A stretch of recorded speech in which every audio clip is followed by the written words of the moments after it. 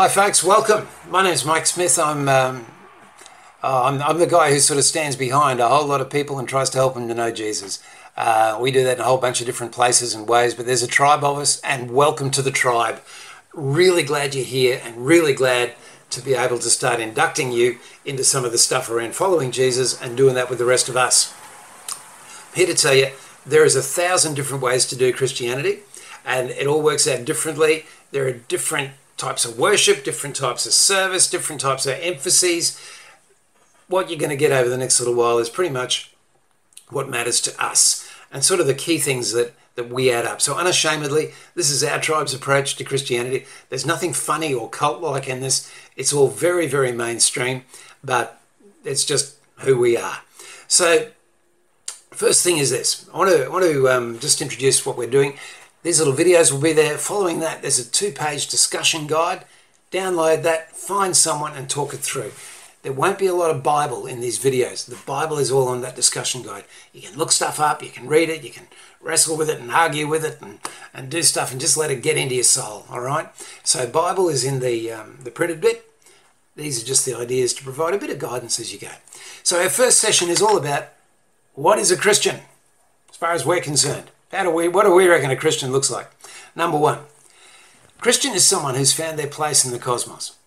One of the biggest problems that I reckon we got in the world now is, seriously, everyone thinks they're God. We all think that the world has to rotate around us. We think that we have to have control.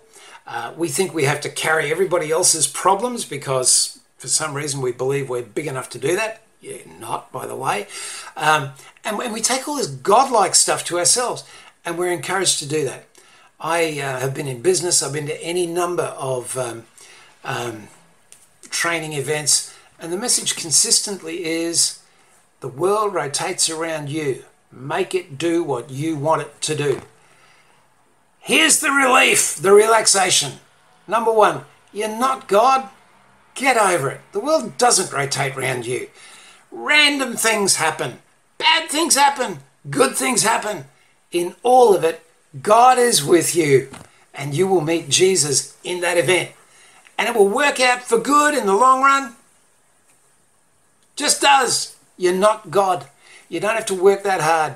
What you need to do is to develop a relationship with God where you're just in a right relationship. You're not trying to make things rotate around you. You're just taking it on His terms. God is so interested in your happiness and your peace and your wholeness and your health. I don't know what the word is to say. God is so concerned with that. When Jesus did the Sermon on the Mount, He opens it up. Happy are you when? Happy are you when? Happy are you when? He says it about 7 times. I just want you to be happy. First step to happiness, get off your high horse. You're not God. The world will happen around you. Jesus is in it. He, God, will visit you in those events. That's number one. You'll find your right place in the universe. So relax and come home. Second thing, the way we do Christianity, you're going to find we're very, very big on community rather than individuals. We think that we is more important than I. Now, again, this is really countercultural. In our world, the advertising industry especially just sort of wants to say, no, you've got to want it for you.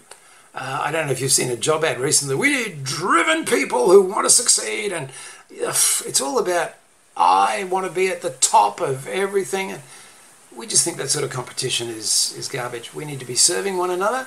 We need to be building something together. And if we build it together, for a start, we'll all work a lot less hard. And we'll all enjoy a lot better results. Okay? So we're big on community. 10 commandments, do the math. 2 are about how we treat God. 8 are about how we treat one another. A lot of people think Christianity is all about getting a relationship with God. It is. But as soon as you get a relationship with God, you work out quick, smart and lively, you're going to have to express that in your relationships with the rest of the world. Your place in the human family, your place in your actual family, your place in your community, in your workplace, your recreational places, all that stuff. That's what matters to God. Jesus said 2 big rules. Love God, love your neighbour. And some idiot said, oh, yeah, sure, who's my neighbour? Trying to get out of it. Jesus just nailed him to the wall. He said, basically, mate, if it's breathing and it's in front of you, it's your neighbour, love it. Okay? So This love business is crucial. Being in community is crucial. One of the things I love about the creation stories in the Bible, I don't know if you've noticed this, we all come from one family. That's how God sees us, one family. And we need to be loving people, including those who are different to us and we don't like real much. Okay? Big on community, much bigger on community than individuals. Now within that, I want to say something about individuals. We actually believe more in the destiny of individuals than most people who make most noise about it. I am passionately convinced that at the moment of your conception, no matter how that happened, no matter what the circumstances were, God was engaged. None of us have turned up here without God seeing us coming.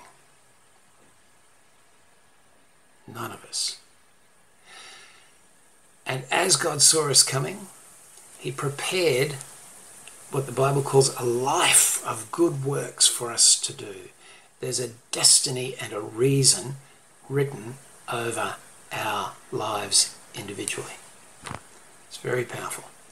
And my passion in life, the thing I love doing most is working with people to work out what is that passion, what is that destiny, and help them get in it. Because I don't know if you've noticed this, but when you get in the flow of where the real energy of your life is running, where the real power of your life is running, where what you really deeply want is happening, that's where the joy is. That's where the bliss is, right? So that's really important. The Bible also says individually of us, we are very gifted people. Now it says things like you're a brick in the wall of the whole new humanity I'm building. You know, you're a piece in a body that functions, but you personally carry incredible gifts. Your life is meant to be a touch point where heaven touches earth. Like I said, we're not worried about getting you into heaven. You're good. You're forgiven. You're going home, right? The issue now is, now that you are a citizen of heaven, how do we bring heaven to earth together? So in our community, in who we are, and not just us, but us with all the other people who call themselves Christians, with all the other good-hearted people who may not even call themselves Christians, but do Christ, how do we bring heaven to earth? You are a gifted person. And not just gifted naturally with some, really great DNA and experience and training and personality profiles and so on, all of which matter no end. You are also supernaturally gifted. When the Spirit of God puts his heart in our heart, you find strange and wonderful. There's genuinely miracles in this. Genuinely, wonderfully miracles. And that's part of the deal too. So you matter so much. You matter so much that we need to get things right. So that's the next thing. In the sort of Christianity we do, you will find we are very, very big on character, on maturity, on morality, all that stuff. It just matters so much. Why does it matter? Well, we're not God. God is God. He made the world. There's a flow. There's a moral code. There's an interpersonal code that God has put down. When we get out of it, we lose the bliss. When we get into it, life starts to work. And the big problem is some people have painted that stuff like it's a dreadful load. Like, you shouldn't be doing this. I'm here to tell you, if you know anybody who's ever been addicted and you tell them you don't have to do this anymore, that's not a dreadful load. That is sweet freedom. And all of the stuff that God has for us is actually sweet freedom. And people who make the Christian way sound like a bunch of rules just don't get it. Now, absolutely, there's standards, there's ways, there's stuff, but God gives us grace that this becomes just a way of freedom.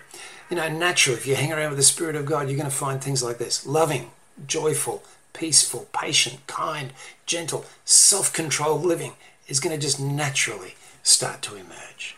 Okay? Sin simply is missing the mark. It's an archery term. So you've got a destiny written over your life. You've got a personal code written over your life that God would have you fulfill. When you miss the mark, you're just missing it. You're just not quite there. God wants us to get bang on target every time. And he gives us amazing resources to help us do that. Some of them are spiritual. Some of them are community. A lot of them are practices that we observe that just help us get there. They're so valuable. But please, Jesus said, my yoke is easy, my burden is light. This is not a problem to you. This is a great joy as we just find that more and more we align with God. We align with our truest self, and we find we are free. And I guess the last thing I want to say is the sort of Christianity you're coming into here really wants to take seriously some of the mess that we're all in at the moment. We are so anxious and depressed and driven. I'm hearing some terrifying stories about mental ill health in Australia. I hate that. And you know, the reason we're all so anxious and depressed is I think we don't have a sense of ourselves. We all think we're God. That's not working out for us real well. We all think we have to carry our own guilt and fear and regret. And you know, the gospel says Jesus carries that for you. Relax. We've got to be the masters of our destiny. No, you don't. You need to just walk in the way that God had to have you walk, and there's bliss in it, you know. I believe that in the Christian way, there's a word you're going to hear a bit, Sabbath. It means a break. You just get a break from thinking so hard. You get a break from all that spiritual, you know, pent-up stuff. You get a break from whinging and yet to give thanks. You get a break from being on your own and get to hang out with other people that you love and just do stuff. And this principle of rest. Now, I'm not good at it. I'm a driven sort of guy. I love doing stuff. But what I'm learning is this. The Christianity that we all need to aspire to is a real balanced deal. It's got action, like real destiny-making action, powerful stuff, miracles. It's got rest and quiet places too. And it's got a stillness that allows us to experience the peace of coming home to God. Experience the peace of our sins forgiven. Experiencing the character and courage to take the consequences of our sins. Experiencing the wisdom to know how best to proceed, knowing that we actually screwed it up and now we've got to make the best of a bad situation. And finding a fellowship of people who you cheer squad and just love you and are cheering for you and pulling you forward. So look, quickly, that's the sort of Christianity you're coming into. Biggest one, I guess, is I'm not worried about getting any of you lot to heaven. Jesus has forgiven you your sins. You're good, you're on the way. I'm worried now about how we come together and build something that will change the earth and bring heaven there.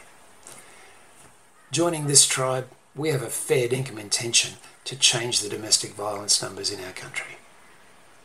We want to change drug use in our country. We're working on some plans, and you're welcome to find out about that and come and join us. And we're not going to try to run some big government-funded program. One by one, we intend to see lives transformed in power. I want you to join us. Come with us on that journey and make your life count for Jesus' sake. You're so welcome. I'm so thrilled to bits that you're a brother or a sister of mine, and I'm looking forward to getting to know you sometime. Bye for now. See you at session 2.